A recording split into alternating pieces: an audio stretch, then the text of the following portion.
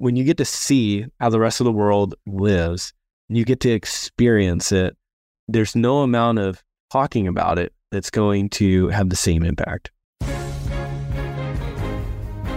Welcome to the Generous Business Owner Podcast, where business owners gain inspiration and encouragement to live a legacy, not just leave one. And now your hosts, Jeff Thomas, Alan Barnhart, and Jeff Rutt. Welcome, everybody, to the Generous Business Owner Podcast. My name is Jeff Thomas, one of the co-hosts, and we have a very special guest for you this week, a person whose last name you might recognize, which is Rutt, but it's not Jeff Rutt, one of the co-hosts. It is Ben Rutt, his son. Ben, welcome to the program. Jeff, it's an honor to be here. Thank you very much. Well, Ben is in the family business, the home building business. He is the VP of Sales and Marketing at Keystone Custom Homes. And, you know, obviously he is the next generation in this business. His parents gave away the company. One of the questions we get a lot from the few people that we know that have given away most of it is, what do the kids think about that? So we will cover that today, but Ben really has his own story as well. So let's get into that, and we'll kind of follow the same format we always follow, Ben. Why don't you just tell us about where you grew up, what life was like growing up, where you are in the birth order, that sort of thing. Yeah, sure thing. I grew up with son of God-fearing, God-loving Christian parents. I have two sisters, one older, one younger. I grew up in a small farm in southern Lancaster County, Pennsylvania, and I had a unique childhood, had lots of opportunities and a lot of hard work, and got the opportunity to mix those two things together. And I feel very blessed and fortunate because of that.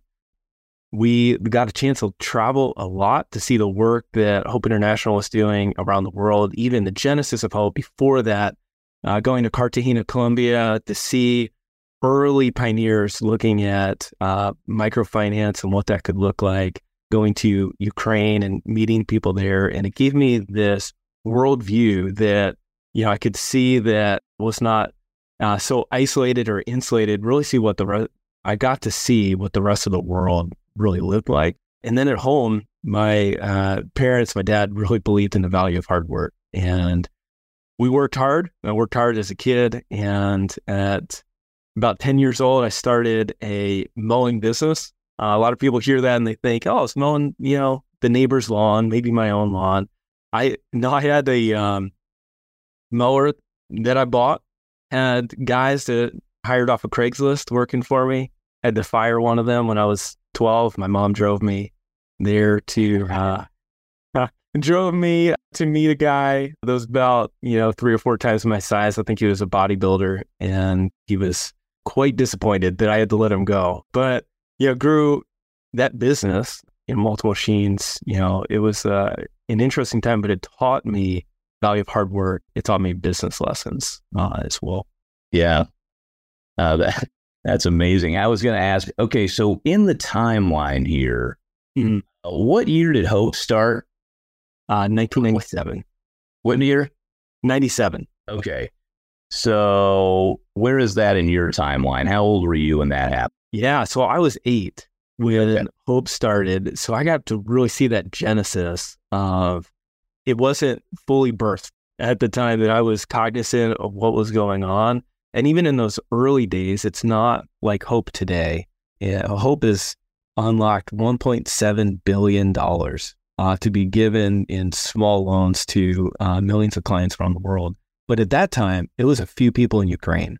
And there was a crazy idea that no one was quite sure if it was going to work, but it's kind of willed to success. So we got to see that sitting around, the dinner table, talking about, real life, what was happening there with Hope. Yeah. And for those that maybe we've got a lot of new listeners. So for those who don't know the backstory on Hope, we'll put a link to the show notes. But it's a Christian microfinance nonprofit that the Rutt family helped start. So, okay, so take us through. Okay, so you're doing the mowing business. You're growing up. I mean, obviously, your dad was raised on a dairy farm. So that's, he always jokes that you got into an easier business, was the home building business. I assume that was also going on. while you were a kid? What did you know about home building or what your folks' business was like? Yeah. So there's a couple assumptions that are always made with family businesses. And one of the assumptions is that there is a kind of this predestined idea of where you're going to go, right? Saying, hey, and almost this familial pressure. And I will say it was almost the opposite. Now, this was not just like dad's thing that he's over on his own. Like we were engaged. We knew what was going on. We were there at the office. I was doing my homework in the office. I knew what was happening in the business, but there was zero pressure to join the business and, probably pushing to do something else to be able to get experience elsewhere, et cetera. But yeah, as I was growing up, and I think you're talking about a little bit on the testimony, I was in high school. I had a experience that happened to me that I think is a kind of life shaping. Is I was in a severe car accident when I was 17, and I flipped my car over 3 times, sheared off a telephone pole, landed on the roof, and fortunately, I was wearing my seatbelt and I was, protected. And I came away from that experience really feeling like, man, I was saved for a purpose. And I was living a lukewarm life, and then being able to say, hey, there's purpose for me. There's a reason that I'm living on this earth, and I want to make sure that I'm making the best use of it. But yeah, I went to college, and I started I couldn't mow there at college, but I started a book business where I bought used books, and I was paying a good portion of my way through college, and I bought about 10,000 books from a used library sale, and combed through all of them, listed them on Amazon and some of the other book places that you could sell used books at the time. And it was an interesting experience. Again, this entrepreneurial spirit that was stoked and developed in me to be able to make it work and will it to success. And there's a fascinating experience that I had gone through. I think my parents' home had books stacked floor to ceiling through every hallway. And what's really interesting about this, I think there is a preconceived notion that if your parents are running a successful business, that they maybe create money for the kids or whatever, where they don't really have to work that much as kids. What was that sort of attitude in your house? Or was the business just kind of starting? I mean, what were your perceptions of how the level of success of the business, and what was the communication from your parents about you got to make it yourself? Yeah, that's a great question. The business was extremely successful. So the business was extremely... And you knew this? And well... Kind of. Looking back, I understand it a little bit more, right? But at the time, we lived like anybody else, probably less than. Of my friend group, we lived a lot more frugally than anybody I interacted with. Now, we had experiences where we traveled around the world seeing the work of hope. So that was a unique opportunity that we had, but we didn't live, we lived frugally. And I was blessed because of that. But, as I was growing up and, kind of reflecting back on that, I think I was not given much or of anything financially. And I remember trying to, swipe my credit card for putting gas in my car. And it was always a question if it was going to be enough or, because they would set, no matter how much gas you were getting, they would say like, hey, it's going to be a $50 charge on the card. And I was like, it was always going to be close, whether I had that in my bank account or not. So I understood what it meant to live frugally, and I got to experience that. And I feel like that was just a real blessing for me. Okay. I have to ask, because now this question is going to come to you in a few years. Okay. When your oldest hits 16. Okay. Mm-hmm. So I have to ask these 2 specific questions if you don't mind. What did your parents tell you? By the way, I don't think there's a right or wrong answer to this question for everybody listening. Okay, so zero judgment. I'm frankly just curious. What did your parents say when you were 16? I'm sure you're like, I want a car, right? You're kind of out in the country anyway, right? A lot of country roads and stuff. You're running this little probably mowing business and stuff. What was that conversation like? Yeah, it's interesting. there was zero expectation that I had that I would be given Right. a car, right? Or even given some money to help pay for a car. There was zero expectations. Yeah. My parents helped pay for the insurance. My parents paid for the insurance, and I paid, for the car. And You bought the car. I bought the car 100%. You didn't like the mowing business money? Exactly, from the mowing business, and it meant something to me as it was my car. That's true. Okay, well, like the insurance file. Okay. And then what was the conversation like when you're looking at colleges and you're talking finances? Who's going to pay for what? What was that conversation like? Yeah, so my grandpa, my dad's dad, had set up this awesome program where he had said, I will pay for a third of your college if your parents pay for a third and you pay for a third. If you get a scholarship or if you get some sort of, something else, that could help with your portion, right? But I'll pay a third, you pay a third. And there was a few other considerations or constraints with that. But it made college affordable and accessible while still giving you the opportunity to say, when you're paying for it yourself, it means something more. And I could certainly look around and see, you could tell that people that their parents were paying 100% of the way because there's just not that intrinsic motivation. It doesn't mean as much. Yeah. Okay. So you're paying for a third. Mm-hmm. Where did you choose to go? Yeah. So I went to Taylor University in Indiana. It's in the middle of cornfields in Indiana, small school, great school.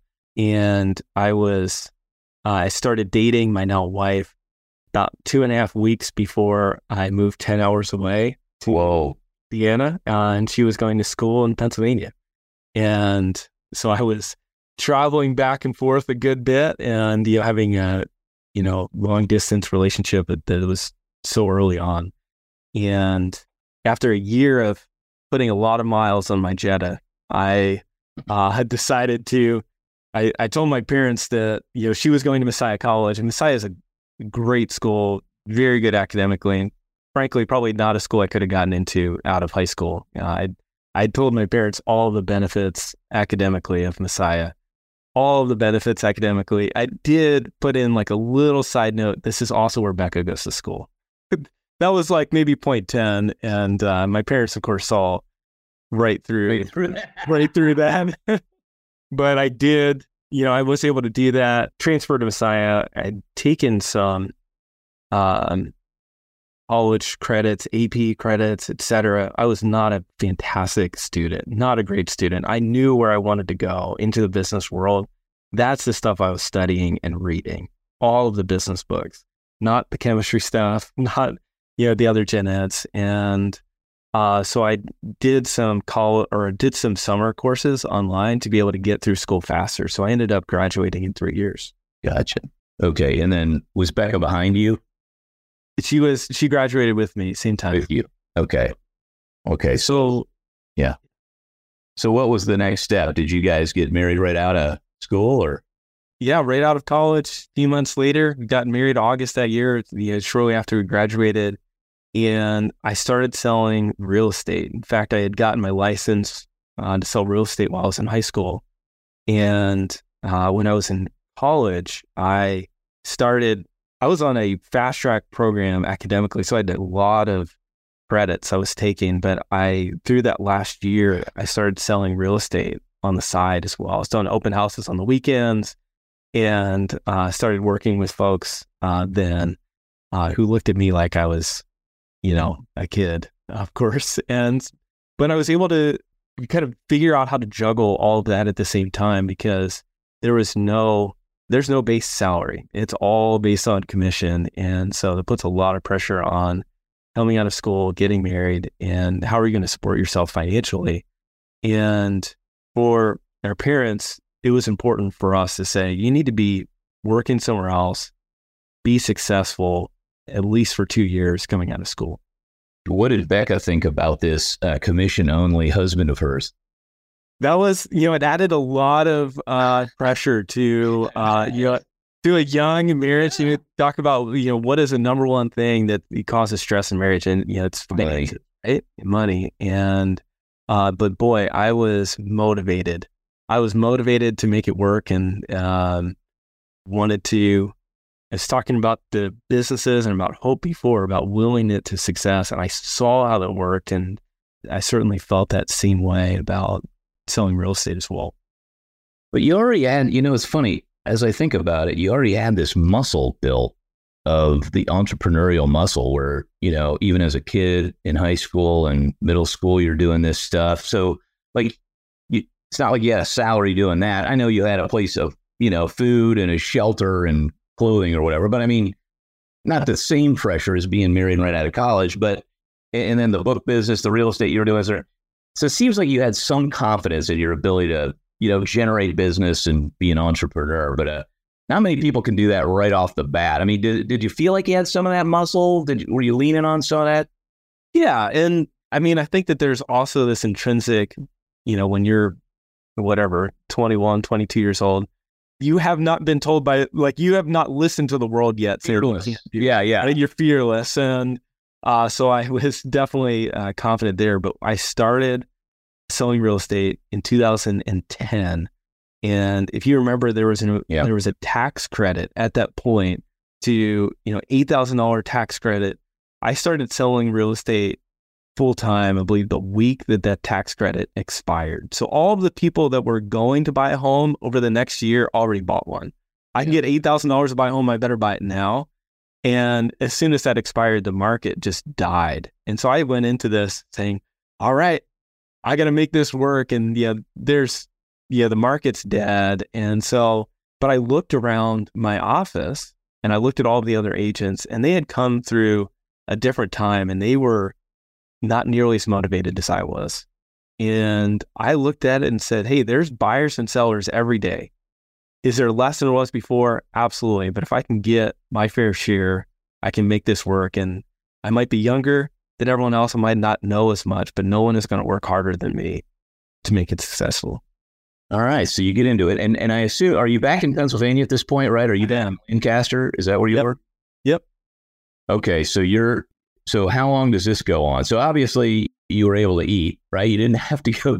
It worked, right? So talk about the fruit of what came out of that. So yeah, that first year is just rough. And any business like that, until you kind of get some sort of this book of business going, right? Your clients that are referring you, et cetera, it's just rough going. But by the second year, I had a whole niche that I was working with, investor clients, getting referrals, and I had so much business I was referring it elsewhere. By that second or third year, it was extremely successful. I was very blessed by that. And yeah, but I was looking at this and saying, all right, I love doing it. I love working, as a realtor, but I'm looking for something more. I want to work as part of a team. I want to be, in a situation where I can make a broader impact than just this one person business. And I started talking with Dad about coming on to Keystone. And again, referring back to previous conversation about family businesses, I initiated that conversation. Yeah. Okay. Of saying, I'm asking Dad, hey, I'm thinking about this. Hey, I'd love to do it. And he's hesitant about I don't know, that adds a different dynamic to relationships, to business. But we ended up, I did come on, and I had interviewed actually for a position. Small side note, I got my degree in marketing. I interviewed for a marketing position, entry-level position, and I ended up getting turned down for the role. I got rejected for the first role I applied for at Keystone. Wow. And yeah, but I got a few months later, I got a sales job, and I'm starting at the low man on the totem pole, and having to start it everything from the very beginning. But I was blessed by that because I was able to see how it works, not from the top, but from the bottom, and seeing how the organization works. And ended up working in multiple different positions around the company across different functional roles to be able to understand, how the business really works from the ground level. Yeah, that's so interesting. So you get this sales job. I mean, what percentage of that job was commission? Was it? It had a small base, And probably 80% of your expectation is going to be on commission. Well, what's so interesting to me about that is the numbers don't lie. Yeah. So if you had failed at that job, you know what I mean? It's not like the cushy job that the son of the founder is maybe expected to get. So then there's clearly a lack of entitlement. Yeah. They put me in the worst situation. The previous person had sold 6 homes the whole previous year, right? And for 12 months, he had sold 6 homes. I ended up selling about 25 homes over the next 8 or 10 months. But nothing else had changed, but it was an opportunity that I had gotten to be able to prove myself, to be able to say, was not handed something. You're not handed this cushy job, as you referenced. But yeah, the numbers don't lie. So I think one thing that I find interesting is you have this entrepreneurial gene yourself, okay, and drive. And unquestionably, you could have gone on your own entrepreneurial journey. And I've talked to other people who have entered a family business. And I think one of the just facts that you have to deal with is the shadow of your father who founded the business. How did you deal with that? And how do you still deal with that? It evolves over time. And as I'm growing, as he's growing, as we're changing, as we're talking about that. And I think the communication in a family business is so important. As we've talked with, benchmark with other family businesses, where it breaks down is that they don't communicate either to father-son, mother-daughter, whatever it might be, is they don't communicate back and forth. And dad, from when we were kids, too young to even understand what was happening, we were having family meetings of, bringing in the business advisor. Here's what's happening with the business. Here's what's happening financially. Here's what's happening relationally. And let's work through issues. And I really appreciate how open that has been to that. And I've always viewed it, I'm not trying to be a second-rate Jeff Rutt. I'm trying to be a first-class Ben Rutt. I'm trying to be the best person that I can be, not a poor imitation of someone else.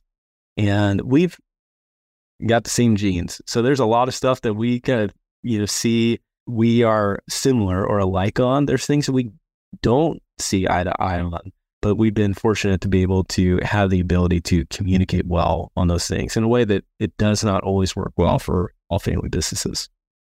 I think that's just so key. I mean, communication, as we were talking about before we started recording, as we see that in the businesses that we advise Arcus, it's why does the money disappear by the 3rd generation? It's always 90+% of the time communication. It's not the X's and O's of structure. You got to get that stuff right, but it's always a lack of communication. So I think it's beautiful that you have that communication. All right. So how many years have you been at Keystone now? Just about 10 years. 10 years. Okay. That's a good while. And a few years back, your folks decided to give away 89% of the business to their foundation. We were talking again before we started recording today about how that's not normal. Says divide your net worth by the number of kids you have, and that's how you're supposed to distribute it as equal percentage to each of them. So tell us about that transaction, sort of how were you involved or not involved, and all of those kind of things.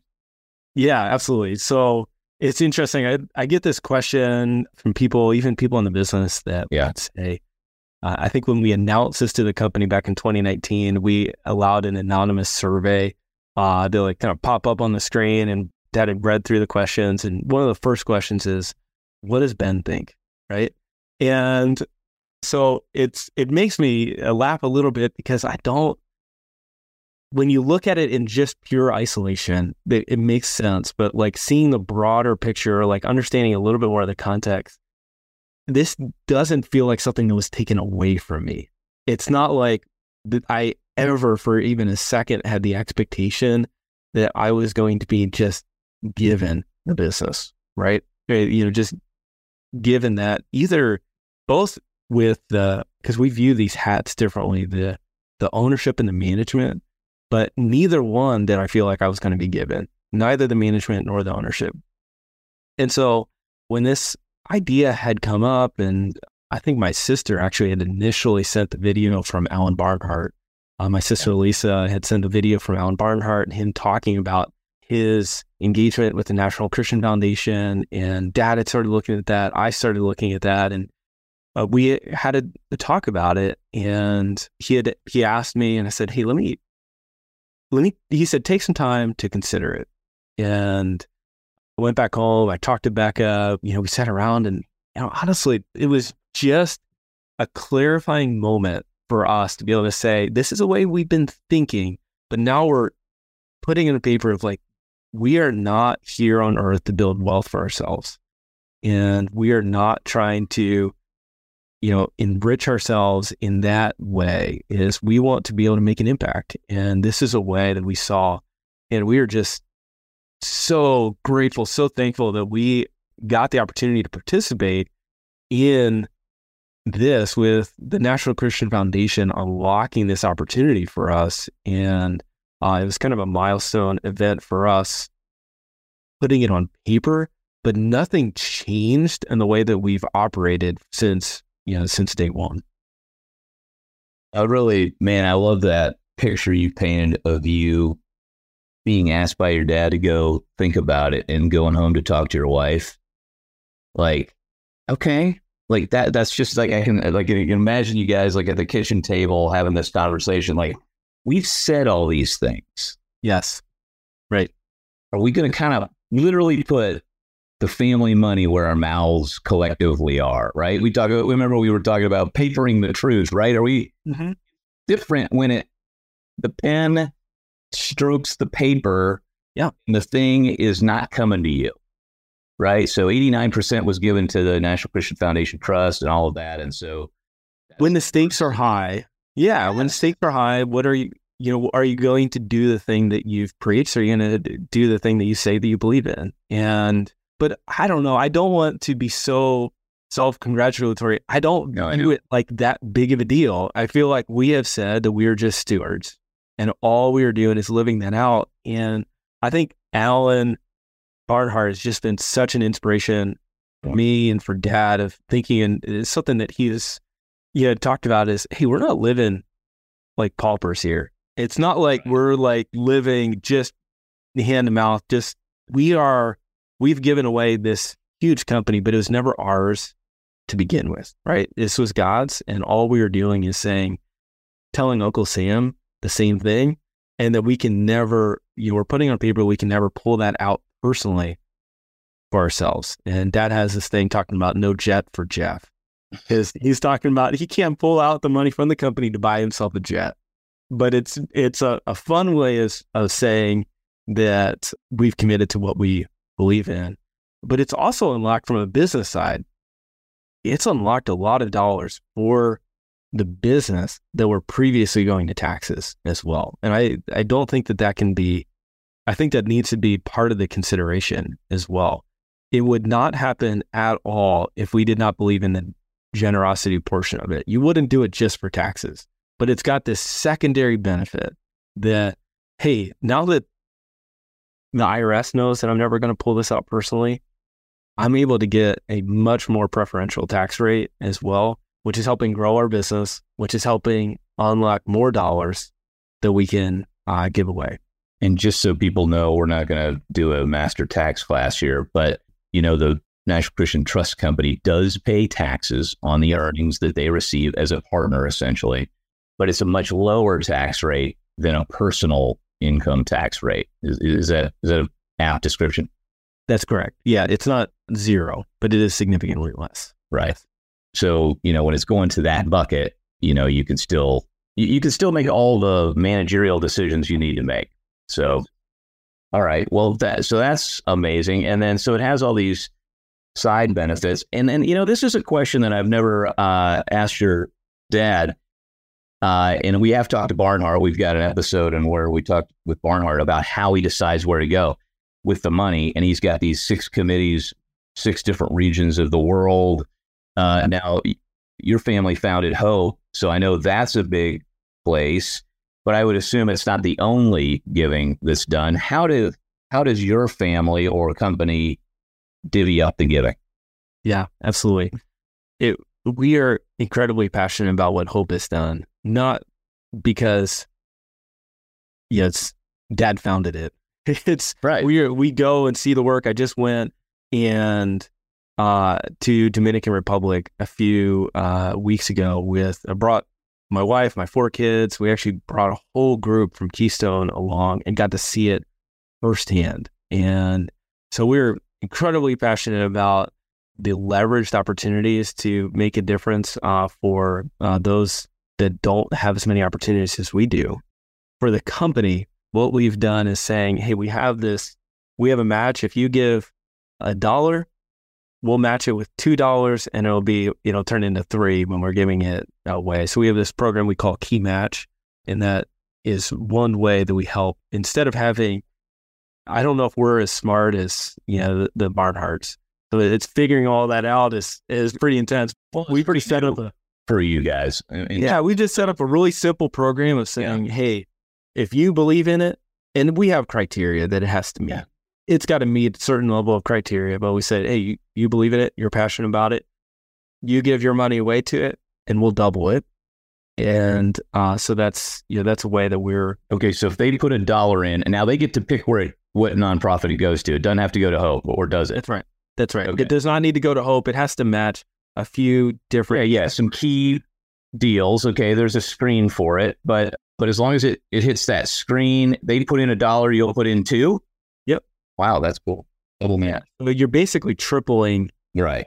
You're basically tripling your donation. Right. Mm-hmm. And is there a dollar limit on that?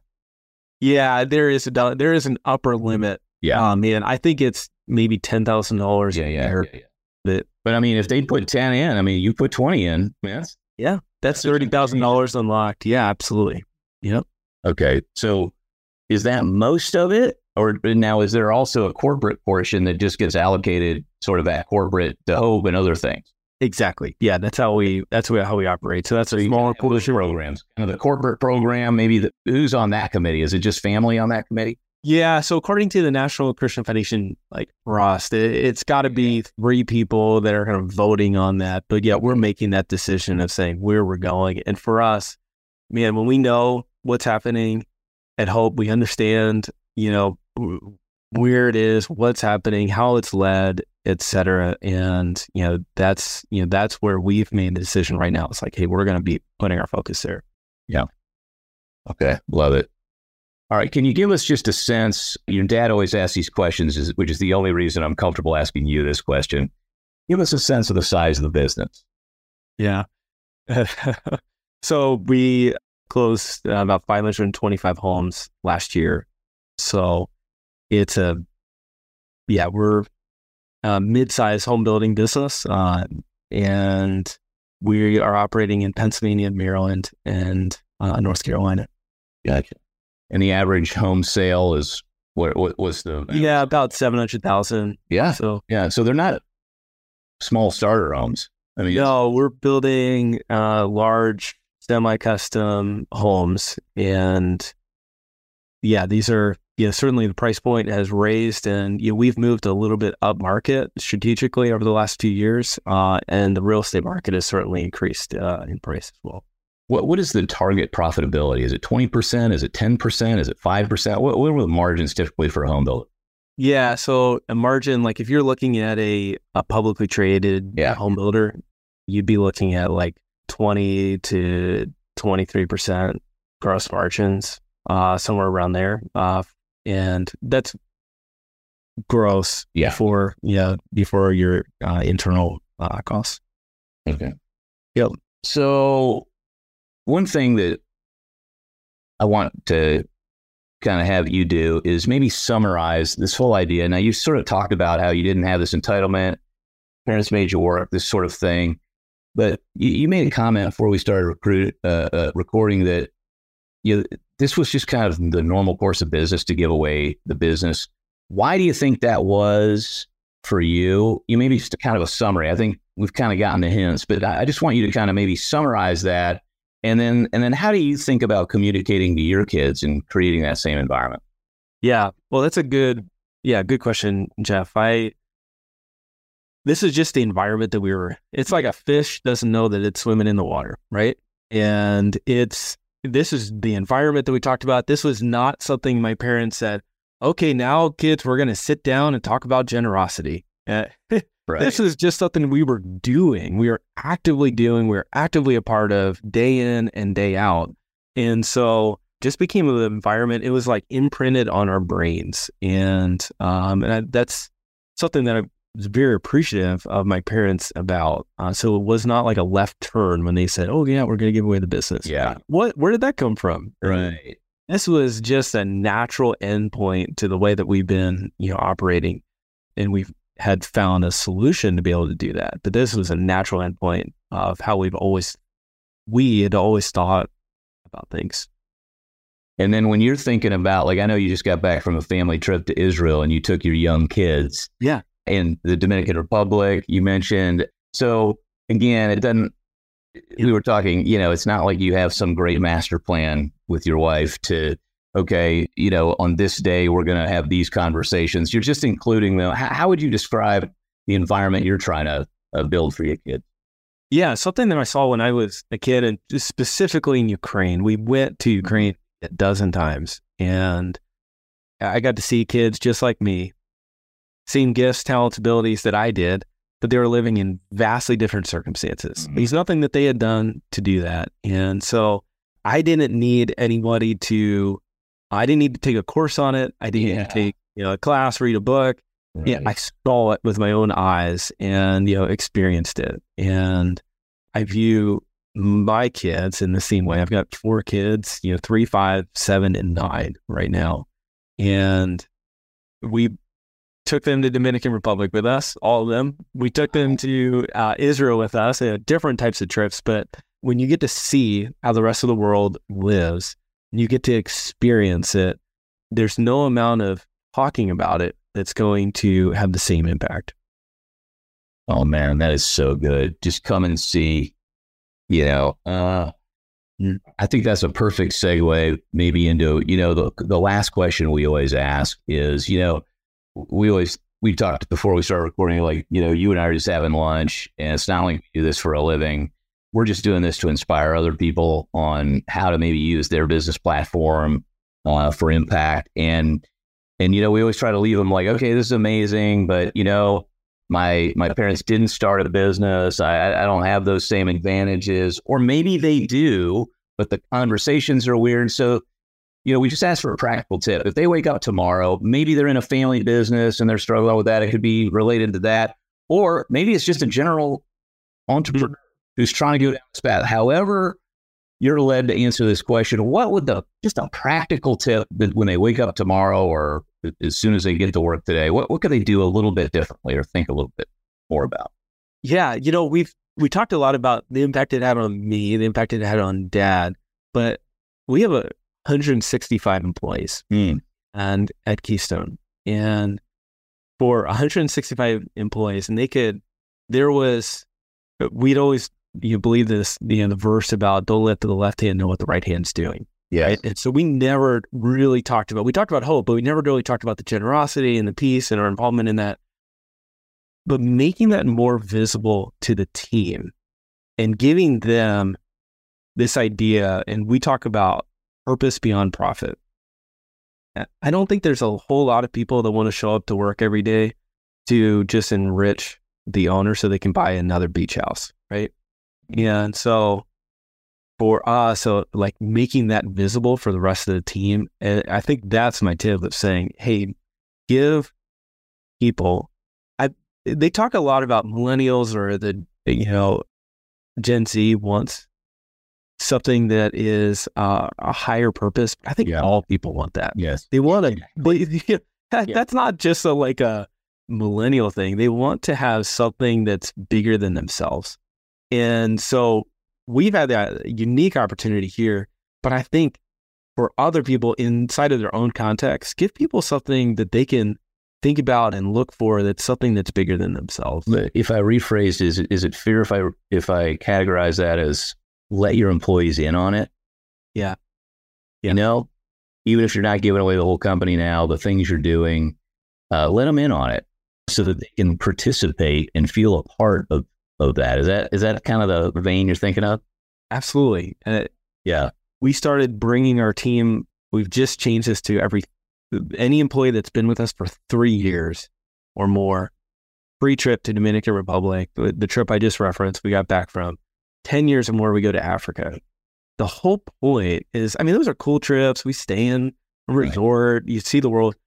But the whole point is that they're let in on it, as you mentioned, is that they can see the work not the work that I'm doing, not the work that Jeff's doing, even though it's the work that they are doing. You are part of this. You are doing something that has meaning, that's going to make an impact. Yeah, include the employees, and not just maybe in the talking about it, but going to see it. Yeah. Yeah, I think that's awesome. So just like you want to give, just like you learn from seeing it, and you're teaching your kids for them seeing it, they're probably not going to remember what you said, but they'll remember the trips. Yeah. And take the employees too. I think it's a fantastic idea. Yeah. Well, Ben, this has been a lot of fun. I know we could go for a lot more time, but this is one of the hot questions we get is, in the family business that's generous, how does that happen with the kids? So I know greater things are in store for Keystone with you involved. So anyway, thanks for joining us today, Ben. It's been an absolute pleasure talking with you, Jeff. I really appreciate it. Okay. Thanks, everybody, for tuning in to this week's Generous Business Owner Podcast. Please leave us your ratings and reviews and share it with your friends, and we'll see you next week. Thanks for listening to the Generous Business Owner Podcast with Jeff Thomas, Alan Barnhart, and Jeff Rutt. Make sure to follow the podcast so you don't miss an episode. You can find the guest contact information in the show notes. Stay tuned for the next episode.